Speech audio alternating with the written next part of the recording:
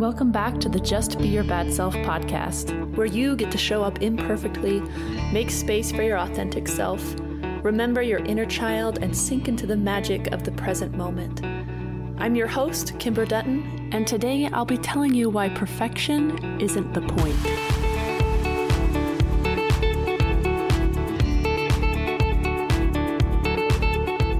Most of you listening to my podcast right now, at the release of this episode, are people who know me personally. And anyone who knows me personally knows that music is a huge part of my life. I sing, I play the violin and piano, I dabble on the guitar and ukulele. I've taught music lessons, I've taught school choirs and orchestras, and I am very involved in local community theaters directing music for shows. I love music, and I always have. My mom says that I could sing before I could talk, that I used to sing myself to sleep at night. Growing up, music was always a big part of my life because my mom loved it. She had a music performing group called Sound Celebration when we lived in Virginia. I was about 5 years old when I started participating in it, maybe a little younger, and my mom was always so confused that I would audition for these solos that she would hear me singing all the time at home, and then when it came time to practice and perform, I did not like singing in front of a group.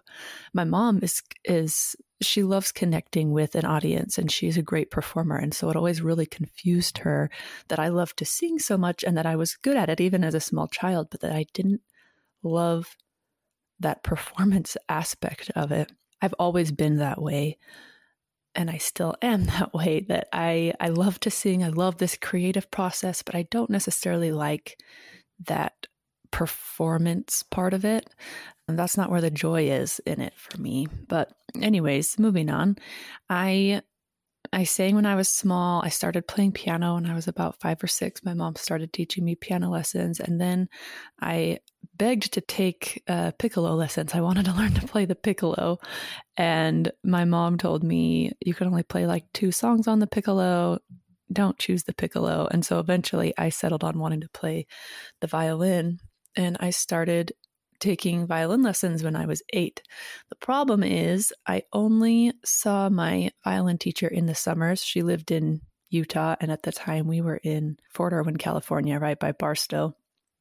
We moved a lot because my dad was a military doctor. So when I keep saying all these different places we lived, that's why. So we lived in California. My teacher was in Utah because there is nothing in the middle of the desert in California. So I only got lessons in the summer, which meant that I picked up a lot of bad habits. When you teach yourself something and you don't have a coach or someone there kind of holding your hand, it's a longer process and you don't have someone to correct you when you are making bad mistakes. And with the violin, my bow hold wasn't great. A lot of my posture stuff wasn't great, and I didn't have that constant correction. So I had a lot of bad habits ingrained in me. So when we moved to Hawaii when I was about 10, and I got a take from a trained Suzuki teacher there, I had to unlearn a lot of what I had learned with the violin to be able to play the more advanced pieces. And I remember taking from my teacher in Hawaii, who was an excellent, excellent teacher, but a lot of times I would make a mistake on my violin, or I would have something weird with my posture, or my wrist wouldn't be held the right way. And I remember she would go, "Oh, Kimber," and look up and away from me. Like she couldn't even stand to look at me because I'd made a mistake. And I was 10, a pretty subtly shaming experience for me, and led me to be more perfectionistic in my music making, and took a lot of the joy out of it for me and added a lot of stress. And I hadn't been enjoying it. Luckily, my teacher encouraged me to sign up for a Suzuki clinic. And you have soccer moms. My mom was like violin mom, running to me to all my lessons and things.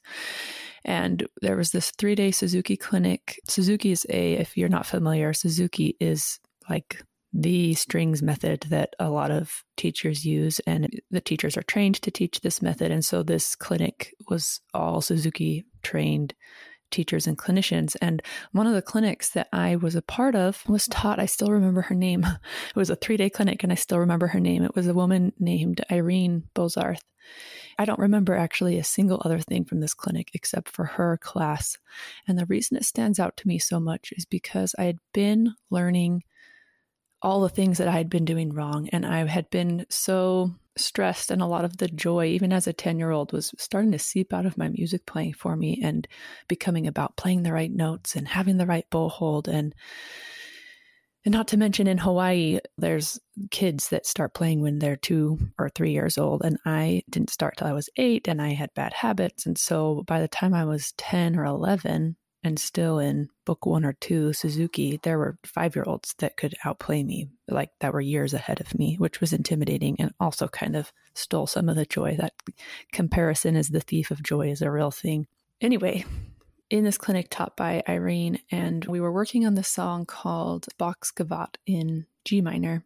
It goes something like da da da da da da da da da da da dum da da da da da da da da dum, and it goes on. And we played it together as a class, and she said, "Okay, hold on, let's talk about this for a minute. Let's tell a story. Someone choose a pet. Let's pretend we have a pet." And some little kid yelled out, "Spider," thinking they were being funny. And she said, "Okay, Spider. We have a pet spider. We'll name him Spidey." And Spidey died, and all the kids, and she started weaving this story about this. We were so close to our pet spider, and then it died, and then she had us play it again. Well, no, then she played it and started singing along something like, "Oh no, my pet spider died, boo-hoo, boo-hoo." And she started crying and really weaving this story into the song, this silly story that we had just come up with on the spot. And she had us play it and we laughed, but the change in the music was profound and it was fun and it became about telling this story. And I absolutely fell in love with Irene Bozarth. And I found out that she had this 100 Days Club where if you practiced for 100 days in a row with no breaks, she would send you this prize box and you'd be part of her 100 Days of Practice Club. And if you missed a day, you had to start over. And even though she didn't even live, I was in Hawaii, I think she lived in Texas, somewhere far away. She said that we could still be part of her 100 Days Club if we wrote to her. And so I worked and I worked and I worked. And I was so excited when I finally got to send her my chart saying that I had practiced for 100 days. And she sent me this cool box that had this cool little color changing squishy ball in it. I'm sure it had a lot of other things, but I was really excited about that. And anyways, the point of all this is this teacher, I had a lot of teachers growing up. We moved a lot. I had a lot of piano teachers, violin teachers, voice teachers. And this one teacher that I had for 3 days is the one that stands out the most to me and that I believe had the most profound impact on me when it comes to music, because she taught me that it wasn't just about having the right bow hold and playing the right notes. It was about telling a story. It was about, the practice, the journey of it. That's what was important. It wasn't about the performance and getting it right. So fast forward a few years. Now I'm in high school, living in Utah, taking orchestra and choir and even involved in the band, even though I didn't play band instruments, just all the artsy drama things that I could be in. And I really wanted to be a music teacher. Me and a couple of my friends in choir had a bet to see who would be the first one to come back and teach at the high school. None of us have won that bet yet, but I'm the closest because I think I'm the only one that actually got a music degree. So I wanted to become a music teacher, but I remember telling my mom, I am scared to get my degree in music because I'm worried it will turn me into a critic and it will take the joy out of music for me, that all I'll be able to see is the mistakes and it won't be enjoyable anymore. And that does happen to a lot of people. And I know because I have a lot of music major friends, and music majors and people really involved in the arts, we can get kind of snobby about things and critical about things because we want to make beautiful music. And sometimes making beautiful music often requires you're playing the right notes and you're using certain techniques. And that's when you're getting good at a skill, you don't just want to do it badly, right? You want to try, you want to do it well, and you want to improve. But there's a tricky balance between working hard because you love it and you have this vision of the end product, and doing it just because you want to get it right. I'm hoping this is making sense, what I'm trying to say here. It needs to be about the joy. And it wasn't always about that. When I was in high school, I had more teachers and it was about getting it right. And, oh, you're doing this wrong. And it wasn't fun for me. I still loved music, but sometimes the teachers took the joy out of that for me. Sometimes they didn't, but sometimes they did. I skipped orchestra several times because we had a very perfectionistic teacher and that wasn't fun. Fast forward a few more years, I have my music ed degree. I'm teaching orchestra and choir to 6th and 7th graders in Utah and having a blast. It was probably my dream job when I taught at the intermediate school here in Hurricane, Utah. But two things broke my heart. Thing one was when students who had taken from me and just loved it. Maybe not the most talented students. Some of them were, but some of them maybe struggled a little more, but still just had this love for the music. And they continued on to middle school and high school, and they quit because the joy got taken out of it for them. It became about doing it right, and you're not good enough. And so even though they loved this thing, they quit doing it because the joy got sucked out of it for them. And the second thing that broke my heart was when students in my own classes, whether it was the middle of the year or as we were going from semester to semester, students would come up to me and nervously tell me that they were switching to another elective because they just weren't passionate about music, or they were really excited to try out art or drama or whatever it was they were switching to. And I remember so many of my students would be so nervous to tell me, and I could tell they thought that I would be disappointed in them for not doing orchestra or choir, and they felt that they would be letting me down. And that breaks my heart too, because it's not about what you do. It's about what you love.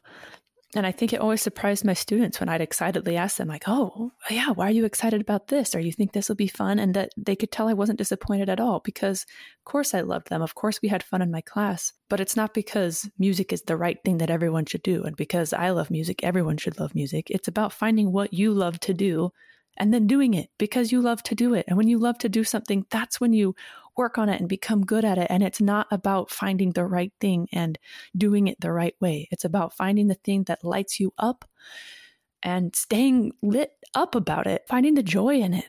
That is what it's about. Fun gets such a bad rep. People say things like, oh, it's not about the fun. You need to work hard and things can't always be fun. And maybe things can't always be fun. And yes, sometimes things require some hard work, but the point of it should be the joy. Even if at times it's not fun, the overarching goal should be about the joy, because that's what life's about. If we're only doing things that are making us miserable every day, why are we doing those things? We should be doing things that bring us joy. I want to read this little story that's told by Kurt Vonnegut from his life. Kurt Vonnegut is a science fiction author. He's written a lot of short stories. I had to study this short story Harrison Bergeron in high school. Some of you might think that sounds familiar. And this is his story. He says, when I was 15, I spent a month working on an archaeological dig. I was talking to one of the archaeologists one day during our lunch break, and he asked those kinds of getting to know you questions you ask young people. Do you play sports? What's your favorite subject? And I told him, no, I don't play any sports. I do theater. I'm in choir. I play the violin and piano. I used to take art classes. And he went, wow, that's amazing. And I said, oh, no, but I'm not any good at any of them. And he said something then that I will never forget, and which absolutely blew my mind because no one had ever said anything like it to me before. I don't think being good at things is the point of doing them. I think you've got all these wonderful experiences with difference, and that all teaches you things and makes you an interesting person, no matter how well you do them. And that honesty changed my life, because I went from a failure, someone who hadn't been talented enough at anything to excel, to someone who did things because I enjoyed them. I had been raised in such an achievement-oriented environment, so inundated with the myth of talent that I thought it was only worth doing things if you could win at them. And that's his story. The point isn't perfection. The point isn't winning. The point is joy. Anything worth doing is worth doing imperfectly. And anything not worth doing isn't worth doing well. And if it isn't something that brings you joy, it's not worth doing. Thanks for joining me today. If you want to get more nurturing around living an authentic life, you can follow me on Instagram at Just Be Your Bad Self, or join me for the Just Be Your Bad Self retreat in January 2022. To get more info, go to justbeyourbadself.com.